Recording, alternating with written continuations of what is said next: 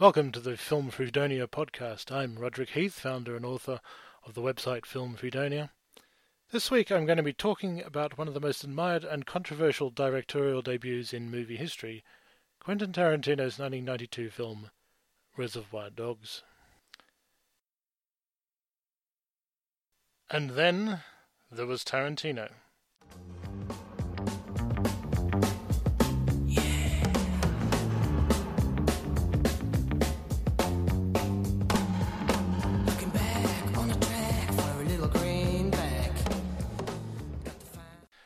Not many movies can lay claim to rewiring the zeitgeist, but Quentin Tarantino's first two films, Reservoir Dogs and Pulp Fiction, 1994, mapped a major continent of early 1990s cinema.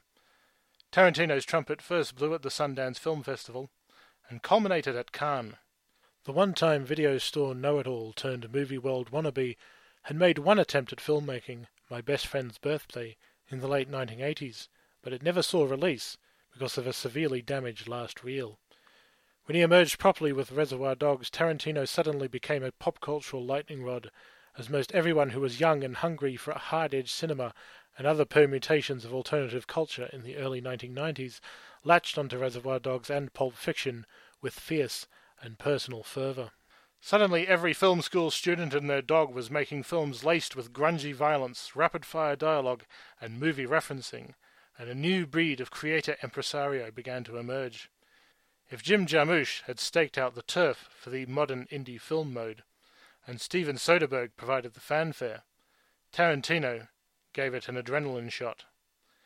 It was hardly as if Hollywood wasn't making gritty, violent, smart-aleck thrillers at the time, not with the likes of Die Hard 1988 and Lethal Weapon 1987, recent memories. And Tarantino emerged in the midst of a revival of film noir laced with retro flavour that kicked off several years earlier. But there was much more to the Tarantino phenomenon than mere revivalism or swagger. Tarantino's arrival marked the official dawn of self-conscious postmodernism in Hollywood cinema, replete with fancy-pants notions like intertextuality and death of the author recontextualization, as well as a non-linear approach to screen narrative of a kind mainstream cinema screens had scarcely deigned to employ since the early 1970s. The 90s indie movie craze seems like something of a lost ideal now, particularly since the downfall of Harvey Weinstein, who fostered much of the movement in large part on the back of Tarantino's success for the then-respected Miramax films. Several of Tarantino's major rivals in the ranks of those often cited as today's most important American filmmakers, including Paul Thomas Anderson, Sofia Coppola, and Wes Anderson, ran with aspects of Tarantino's example to leverage their own beginnings, with acts of calculatedly ironic nostalgia and pop culture riffing, whilst many of his talented, more earnest contemporaries fell away. Tarantino was hardly the first filmmaker to erect his movies in part as parthenons dedicated to the movie gods. The French New Wave and the 70s movie brats had already done the same thing. The open secret about classic Hollywood filmmaking was that the vast bulk of movies were remakes and remixes of others. Take the way an esteemed classic like Howard Hawks' Only Angels Have Wings, 1939, leans on a plot quote from one of its screenwriter Jules Furthman's earlier films, China Seas, 1935, whilst Hawks himself happily ripped himself off many times. But Tarantino set about drawing the eye to his. The quotation marks all but neon lit. His carefully chosen musical cues and references framed with such totemic inference, it seemed as if some Ennio Morricone music cue had dragged him out of some deep emotional crisis during his days in the video store. For Reservoir Dogs, Tarantino's touchstones, including Ringo Lam's City on Fire, 1987, Joseph Sargent's The Taking of Pelham 123, 1974, John Huston's The Asphalt Jungle, 1950, and Stanley Kubrick's The Killing, 1956, weren't just evident but flaunted. But there was still something bizarre and thrilling about this new cinematic voice regardless, one that remains difficult to pin down after a quarter century of familiarity and endless imitation, relating to how, despite his film's Magpie's Nest compositing, Tarantino's touch proved unique. The opening scene of Reservoir Dogs still illustrates that touch in all its unruly, arresting confidence. A group of 8 men, all dressed in sharp black suits, seated around a table in a diner, gabbling on as they finish off breakfast and prepare for a day's work. Mr. White, Harvey Keitel, Mr. Pink, Steve Buscemi, Mr. Blue, Eddie Bunker, Mr. Blonde, Michael Madsen, Mr. Orange, Tim Roth, Mr. Brown, Tarantino, Joe Cabot, Lawrence Tierney, and his son Nice Guy Eddie, Chris Penn. The blankness of identification and dress is in aid of criminal enterprise, as in The Taking of Pelham 123, but has another, more unusual dimension. Here are 8 characters well and truly found by their author, out to prove their vitality in the face of an itchy delete button. Dialogue comes on as a frenetic stew of character definition, pop culture theory and excavation, and socio-political argument, good humour and fraternity laced with macho showmanship, and signals of asocial reflexes and simmering aggression. Where a more classical noir film would use such a scene to make a distinct point about the characters as social animals, Tarantino engages them as both creations in a movie and of a movie. There is no longer a sharp divide between observant diagnosis and analysis of generic function. Hollywood had dedicated itself assiduously to trying to stay with it since the late 1960s, but Tarantino's arrival suddenly declared the arrival of a hip culture happy in sifting through the detritus of mass-produced entertainment. Tarantino made sure the audience knew who he was by casting himself as Brown, who delivers his memorable analysis of Madonna's song Like a Virgin for the edification of his fellows, in identifying its covert theme as one of feminine sexual liberation confronted by new experience in encountering a prick colossal enough to cause her pain again. Hell, some might argue that's a fitting metaphor for Tarantino's entire relationship with his viewing audience. More cogently, the notion that all entertainment has subtext and can be interrogated until it takes on new form was hardly novel in 1992, but Tarantino found a way here not just to make his audience aware of it, but to make it an actual dramatic value. Tarantino was offering American genre films revenge on all those smart-aleck new wavers who collected Hollywood cinematic tropes in their deconstructive tales of Parisian losers. And yet at the same time, he was subjecting the genre movie to another perversion, dragging it into the intimate conversational world of indie film. Tarantino disposed of any worry that a film image could sustain a multiplicity of reference points, that any moment could at once be a movie quote, a plot point, a proper dramatic idea, and a meta joke. The dialogue immediately betrays ardour for the twists of American tough guy argot, a tradition going back to the likes of Damon Runyon and Ring Lardner. Now the lexicon runs the gamut between frat boy attitude, this is the world's smallest violin playing just for the waitresses, to Muhammad Ali, you shoot me in a dream, you better wake up and apologize. The characters who utter these two lines, White and Pink, define themselves immediately by these different cultural lexicons, by generations and by ideals of wit. The amicable breakfast becomes charged with actual tension and disagreement as Pink refuses to contribute to the tip for the waitress, citing personal scruples. I don't tip. White's sensibility counters Pink's cynical distaste for being expected to operate according to a social nicety and cough up $1. The dynamic the two characters will enact in the oncoming drama is stated in the clash between White's empathy and Pink's suspiciousness, laced with cultural inference. Pink makes excellent points about the arbitrariness and unfairness of rewarding some workers over others in a mostly thoroughly Darwinian capitalist system. White has the vote of audience sympathy in observing unfairness doesn't preclude the necessity of the gesture for those benefiting from it, regardless.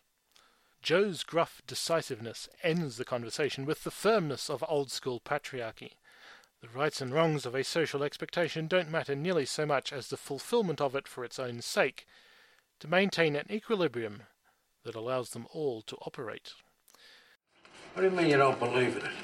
Come on, you. Cough up a bucket, cheap bastard. I paid for your goddamn breakfast. All right, since you pay for the breakfast, I'll put in. But normally I would never do this. Never mind what you normally would do. Just cough in your goddamn butt like everybody else. Thank you. This vignette, droll and incisive as incidental characterization and a dissection of a socio-political attitude, also anticipates the crew's borderline pathetic need for Joe to turn up and play the decisive daddy.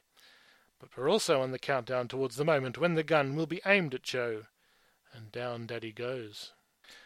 The opening title sequence helped cement the film's mystique. Tarantino individually identifies his actors as an ensemble of hand-picked pros, a description that also encompasses the parts they play, strutting in slow motion through the blandest of conceivable Los Angeles locales. The George Baker Selection's jaunty, jangly song Little Green Bag on the soundtrack. Tarantino's ironic approach to movie scoring, using upbeat retro songs and movie score extracts from disreputable wings of pop culture to contrast moments of savage violence and sanguine cool, is now so familiar a movie strategy as to be a cliché, but at the time the greater part of its impact lay in a similar quality to grunge rock's arrival in pop music.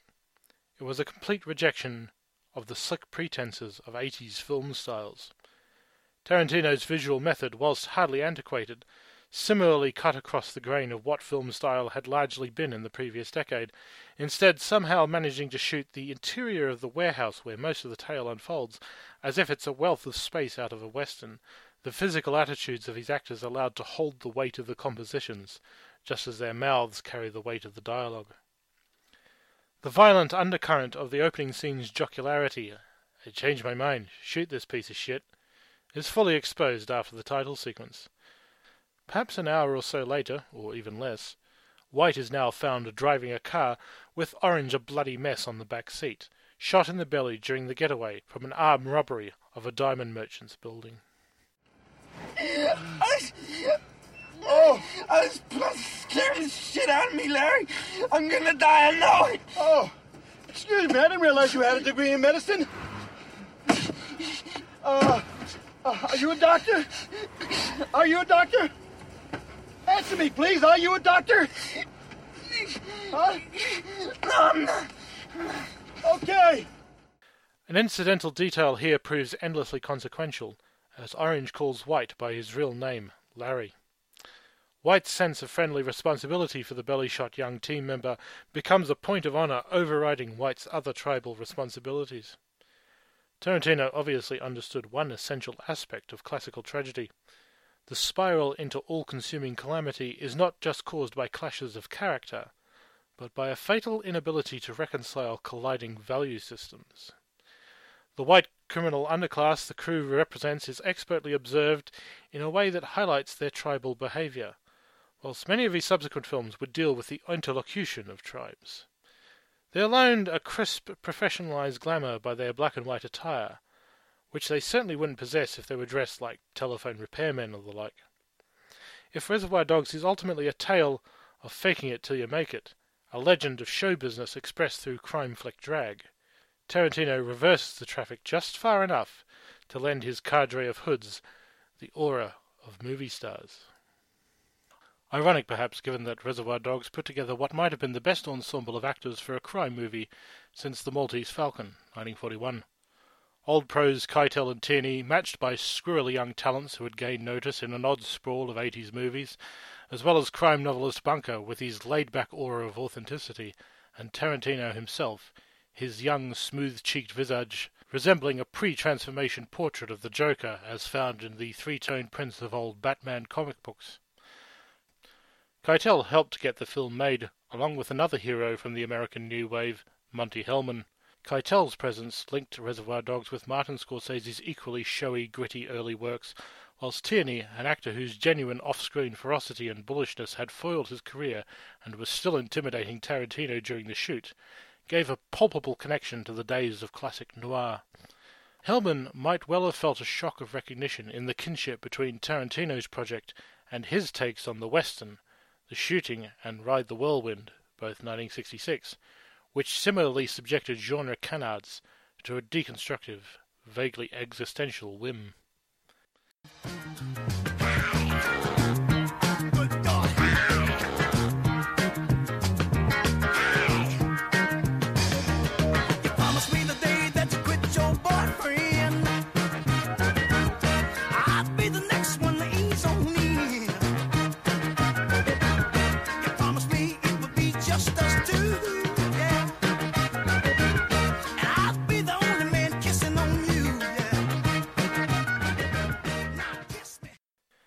Tarantino had consciously written a film that could be executed on the smallest budget possible, so the bulk of the movie unfolds in a warehouse somewhere in the LA hinterland, Joe's base of operations for the heist and rendezvous for the crew.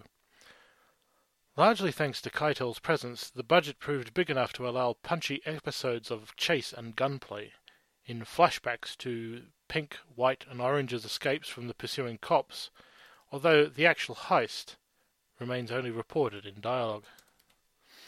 The story as it proceeds from there is exceptionally simple, even as the connections and suggestions ripple far and wide. Brown and Blue are dead. Pink, White, Orange and Blonde make it to the warehouse, although Orange soon passes out. Pink thinks the heist was a disaster because the crew was set up by an informer, hidden somewhere in their ranks. White is skeptical and holds Blonde more responsible for unleashing a bloodbath. Blonde has taken a cop, Marvin Nash, Kirk Bolt's captive, and the three men beat him. When Pink and White depart to find the stolen diamonds Pink stashed, Blonde goes much further, in cutting off Nash's ear and planning to set him on fire. But Blonde is shot dead by the revived Orange, who actually is the informant, and explains that although the warehouse is being watched by police, none will come until Joe shows up. When Joe and Eddie arrive, Eddie kills Nash, and disbelieves Orange's hastily concocted story that Blonde was planning to rip them off, whilst Joe is now sure that Orange is the rat. White shoots Joe and Eddie rather than let them kill his friend, but is mortally wounded himself by Eddie. Along the way, Tarantino pauses to relate how the various members of the crew were drawn together, with White and Blonde clearly old pals of the Cabot clan and sometime employees, particularly Blonde, real name Vic Vega, who just got through a stint in prison after refusing to turn stoolie on the Cabots when he was arrested in a locale filled with their stolen merchandise. I'd like to have him in. You know he can handle himself, and you damn sure know you can trust him. Rick, how would you feel about pulling a job with about 5 other guys? I'd feel great about it. Orange is seen going through a kind of performative boot camp to master the streetwise act required to fool the genuine criminals. Notably, Joe and Eddie have names and identity as employers, as captains of their little industry, that the others are denied. Joe's office, with its wood-panelled walls and elephant tusks and maps of old Venice, is a cheerfully vulgar seat of power as signified by eras, tribal, medieval, and Victorian. Pink's sarcastic commentary, "It would appear that waitresses are just one of the many groups the government fucks on the arse on a regular basis," makes a play of seeming rudely sympathetic, but is actually shorn of class feeling, and filled instead with yuppie arrogance, the looking out for number one philosophy at a zenith. This is expressed in many ways throughout the narrative, even by White, who declares that the choice between doing 10 years and taking out some stupid motherfucker ain't no choice at all. White is, however, genuinely shocked and vehement over Blonde's cold and exacting execution of bystanders and staff in the diamond merchants. What the fuck you talking about? That fucking shooting spree! In the store, remember? Oh, fuck them. They set off the alarm. They deserve what they got. You almost killed me! Asshole! The rogue psychopath is as much odd man out in the company of professional criminals as the rat, because his purposes have no connection to any rational aim of their business. And yet it becomes clear Blonde's brutality is rooted in the same deep hatred for the forces of justice and officialdom. The flashback depicting his meeting with Joe and Eddie commences with a joshing session as Eddie gleefully provokes Blonde by suggesting he's turned queer after being raped by black men in prison. This results in the two men wrestling on the office floor as if they're 10-year-olds. Blonde's cobra-like gaze could harbour genuine rage, or just a sociopath's indifference, and possibly Blonde has become a machine for victimizing the world in response to the way he feels like he has been victimized. Tarantino here was taking up an aspect of the gangster film following on from the Godfather films, as this genre depends to a large part on the viewer's identification with the most palatable choice amongst bastards. White seems comparatively upright, sticking up for his friends and operating according to his instincts and experience. The flashback to his and Orange's flight from the cops reaches its punchline as it's revealed Orange was shot by an armed woman whose car they tried to hijack, and he shot her dead in reflexive response.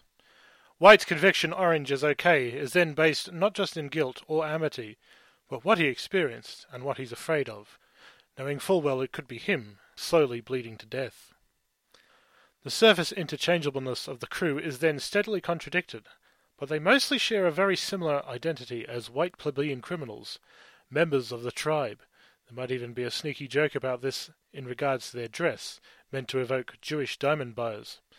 They maintained strict interdicine codes and forms of recognition, marked out by brusque contempt for non-members, including, of course, gross racism. They're also members of pop-cultural camps, however, delighting in yardsticks of cool, toughness and erotic appeal, many of which cut across traditional borders of social identity, as well as old-fashioned notions of dramatic integrity. White confirms both his age and his ideal when he quotes Muhammad Ali, even as he muses contemptuously on the black men he's known. Orange clearly loves Silver Surfer. They're all hot for Honey West and Pam Grier characters. Most old-school screenwriters and directors would have portrayed these characters as ignorant on this level because their terms of reference would have been their own working-class parents or friends. Godard was obsessed with defining the no-man's land between his idea of real life and the art forms that obsessed him. Tarantino saw no such space, not anymore. The lens of pop culture is how most people experience the world now, just as they once absorbed national or religious folklores to situate their identities and process emotional experience. And so the night the lights went out in Georgia is discussed with Talmudic intensity, and debates about the actors of obscure TV shows sit cheek by jowl with plotting a robbery and personal ruminations on sex and race. I'm high on believing that you're in love with me. Lips as sweet as candy, its taste is on my mind. Girl, you got... Superficially, Reservoir Dogs stands with Jackie Brown, 1997, as Tarantino's most quotidian, grounded work, and yet it's flecked with nascent aspects of surrealism and absurdism. Tarantino's gore-mongering scruffiness was already laced with distinct hints of hyperbole. The lake of blood that forms about Orange prefigures the outlandish bloodletting seen in the likes of the Kill Bill diptych, 2003-4, and Django Unchained, 2012. Connections form with Tarantino's subsequent films. Blonde is the brother of Pulp Fiction's Vincent Vega. White's ex-lady has the same name as the heroine of True Romance, hinting he could be the older, battle-scarred version of that film's hero, suggesting a free-floating mythological world in the offing. Pulp Fiction would land as hard as it did in large part because it moved a step beyond Reservoir Dogs, in simultaneous celebration and mockery of an atomization of hipster subcultures and the iconography of a raised-by-TV generation, offering a fictional agora where S&M freaks, hippie dope dealers, beatnik assassins, blaxploitation heavies, body piercers, retro freaks, and the byproducts of war in suburbia all meet and are diagrammed according to possible usefulness in terms of B-movie storylines. The use of barely remembered classic rock ditties on the soundtrack, often deployed with sarcastic invocation that relates to the on-screen drama in a fashion like Greek chorus gone funkalicious, is justified by the character's penchant for the radio show K-Billy's Super Sounds of the 70s. The show's host is played by deadpan 90s comedy hero Stephen Wright, whose Phillips of hype and commercialism, the way he pronounces behemoth in an ad for a monster truck rally, is an endless delight, feel like broadcasts from another planet.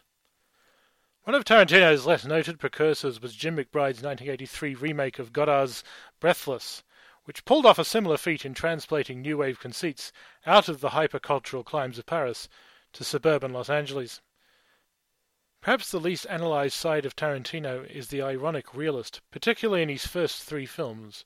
His work was deeply rooted in his feel for L.A., his love of its sun-struck streets and the rhythms of its downtown conversations. The film's deeply cynical contemplation of a criminal underworld as a stand-in for urban bohemianism and the artistic démemon proved, despite not really focusing on such things, weirdly attuned to the mood of riotous dissent in LA at the time.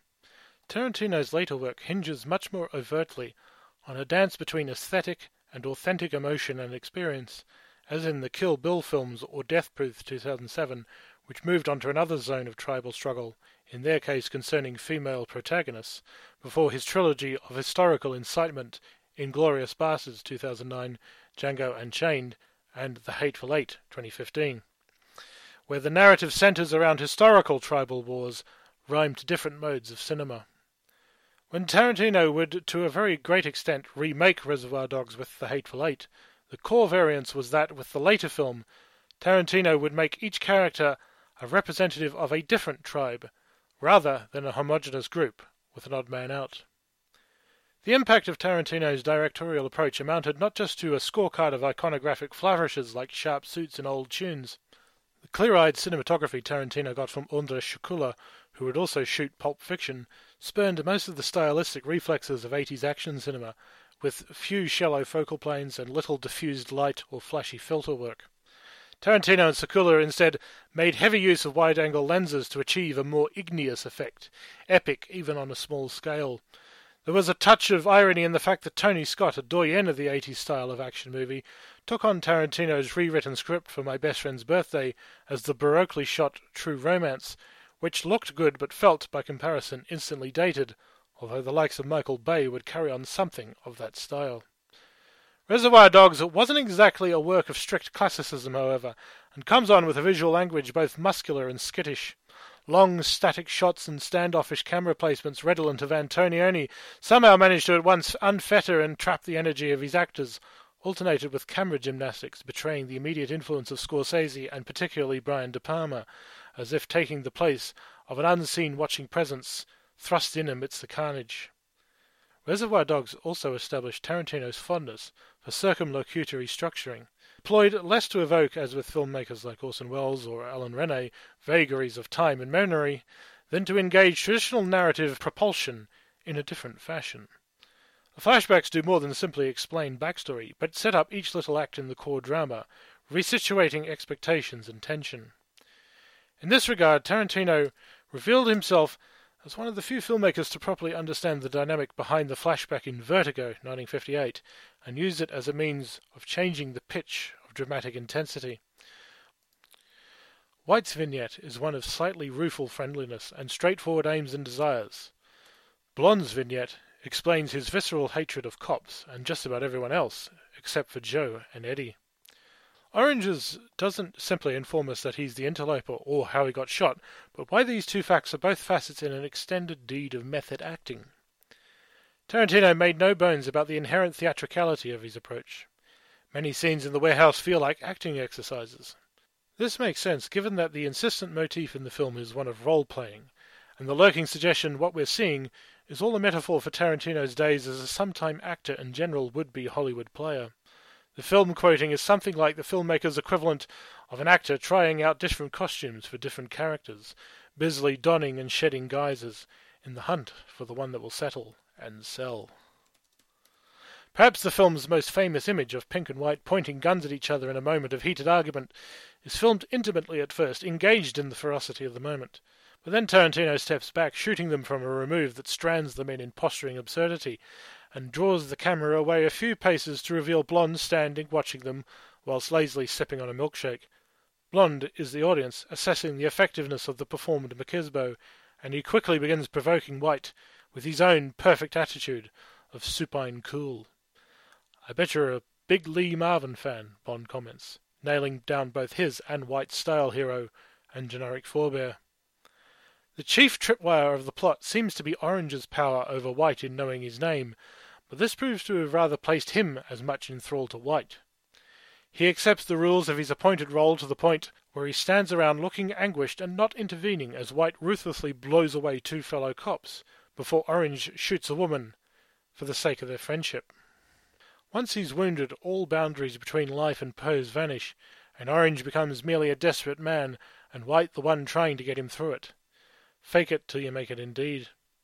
White's comment to Joe, "You push that whole woman-man thing too long, and it gets to you after a while," betrays his unease with commitments advisable in his lifestyle, and offers, also, the slightest hint of homoerotic subtext to his attachment to Orange. The longest of the film's flashbacks revolves around the division between life and art in a way that's more overt than Tarantino would usually practice in his films. Orange, real name Freddy, wheedles his way into the bandit circle. He sets about mastering, at the behest of his handler Holdaway, Randy Brooks, an amusing anecdote for the purposes of furthering his cover. This part of the film might initially seem vaguely extraneous, But it is in truth the very essence of Reservoir Dogs and the mission statement for the rest of Tarantino's career, as an exploration of the slippery boundaries between act and life, creation and deconstruction. The anecdote relates how Orange supposedly once sweated through a close encounter with cops and a drug sniffer dog in a railway station washroom whilst carrying a large quantity of weed. Holdaway tells him that you have to be naturalistic as hell, to convince in undercover work.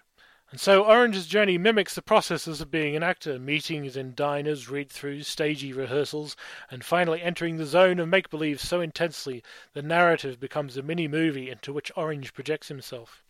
The blend of Tarantino's directing, Roth's acting, Sekula's shooting, and Sally Menke's editing is at its most ingenious here, as Orange's anecdote jumps locales as he works his way through stages of conviction. Finally, Orange delivers his higher-wire monologue before Joe, White, and Eddie, before he is finally glimpsed standing before the cops in his anecdote, recounting it to them. I'm just standing there drenched in panic, and all these sheriffs looking at me, and they know, man, they can smell it. Sure as that fucking dog can. They can smell it on me. The crowning moment of the anecdote sees Orange jab the button on a hand dryer, momentarily drowning the cops' conversation and drawing their annoyed gaze, including that of their barking dog. But it also seals his victory, both imagined and real. The riskiness of the gesture achieves the perfect simulacrum, and Orange has become so convincing, he bends the language of cinematic reality itself.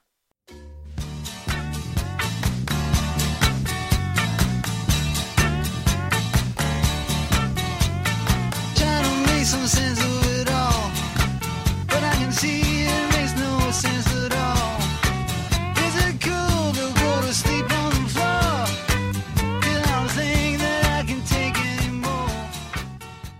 The most notorious portion of Reservoir Dogs, and its initial spur to fame, is the scene of Blonde's torture of Nash. This scene seems the complete opposite in nature to Orange's story, as a portrait of authentic and immediate evil. If Orange is the bullshit artist made good, Blonde is cold truth, providing his own soundtrack when he turns on the radio and tunes in for the 70s Scottish folk rock band Steelers Wheels song Stuck in the Middle with You, with its spry, insidiously catchy tune and refrain of pleas offered as a cruelly deadpan mockery of the cries Nash can't make with his mouth taped shut. It's amusing to me to torture a cop. You can say anything you want, because I've heard it all before. All you can do is pray for a quick death, which you ain't gonna get. Even here, we're deep in a zone of performative zeal and competition, as Blonde proves he's the one with the show-stopping moves, the one who gives us what we really want. Blonde's taunting little dance to the tune as he gets ready to attack Nash with a straight razor suggests he's having a ball, even as he's nominally the one presenting his literally captive witness with the last word in audience involvement. But the most galvanizing choice in this scene was to avert the camera's gaze, as Blonde hacks Nash's ear off, camera again playing bystander, who this time has finally found their tolerance limit. The avoidance of bloody pyrotechnics paradoxically makes the moment feel much nastier, partly because it subverts the rules of performance, intimate in refusing to countenance. Tarantino walks the viewer up to the very threshold of unbearable horror, as Blonde's intention of setting Nash on fire is only avoided by the fusillade of bullets Orange shoots at him. This was another superlative piece of sleight of hand on Tarantino's part, as Orange has become virtually forgotten since passing out. Orange's killing of Blonde feels like a heroic gesture, but it's one that ultimately costs the lives of nearly everyone left in the crew. Eddie instantly undercuts it when he returns to the warehouse and shoots Nash dead. Much later in his career, Tarantino would, in the scene of D'Artagnan's death by mauling in Django Unchained, walk up to a similar threshold and then shove characters and audiences over it. Perhaps it's the provocateur's lot to have to constantly ratchet their effects up, but the later film also revises the dynamic scene here, with a notable consequence. Django's self-control makes him, in a way, party to horror, but also enables his ultimate happy ending. His performance is a matter not just of his own life and death, but also for his great love, and by extension for all of his tribe, where Orange remains to a certain extent a mere dilettante. The relatively green Nash proves to recognize Orange, who doesn't remember him. His native tribe, that of the police, offers no succour. By breaking character, Orange has doomed himself. Except that the film's very end offers Orange one last way to take his role to the limit, as multiple zones of identity and performance collapse in upon each other. White's defense of Orange obliges him to threaten Joe, as the old warlord intends to shoot Orange. Eddie aims at White in retaliation, whilst Pink pleads for reason unheeded. Faithfulness works like gravity, drawing people to the most immediate orbit, and the logical endpoint for all the macho posturing is reached as the three men gun each other down, leaving only a shocked and bewildered Pink to look around a stage as littered with corpses as the last act of Hamlet. Pink skedaddles with the diamonds, although the faintly heard sounds from outside suggest he gets cornered and captured by the cops. Orange, now twice shot, confesses to the wounded, gasping, broken White that he's a cop. By confessing to be a fake, he demands reality, the consequence of that revelation. White cradles his head like a baby and squeals in heartbreak, but seems to deliver the wished-for coup de grace, even in defiance of the police who burst in at the last moment and gun him down in turn. By one standard, it's the traditional end of a gangster movie, a portrayal of greed, violence, and treachery on a path to mutually assured destruction. But by another, it's the ultimate deed of performance. If, as the old canard has it, the only true feat of greatness for an actor is to cross the line into madness, Orange manages the next best thing, to play an outlaw until you die like one. And that's all for this instalment of the Film Freedonia podcast. You can read this in written essay form on the website filmfreedonia.com, as well as over 500 other movie reviews. I try to present new material both on the website and or this podcast every 12 days, give or take a few, so please be sure to keep an eye out for further installments. I hope you've enjoyed listening. Bye for now. She paid it for the lime. She put the lime in the coke and now she drank and poured up. She put the lime in the coke and now she drank and poured up. She put the lime in the coke and now she drank and poured up. She put the lime in the coke and now she called the doctor, woke him up and said, "Doctor, ain't there nothing I can take?" I said,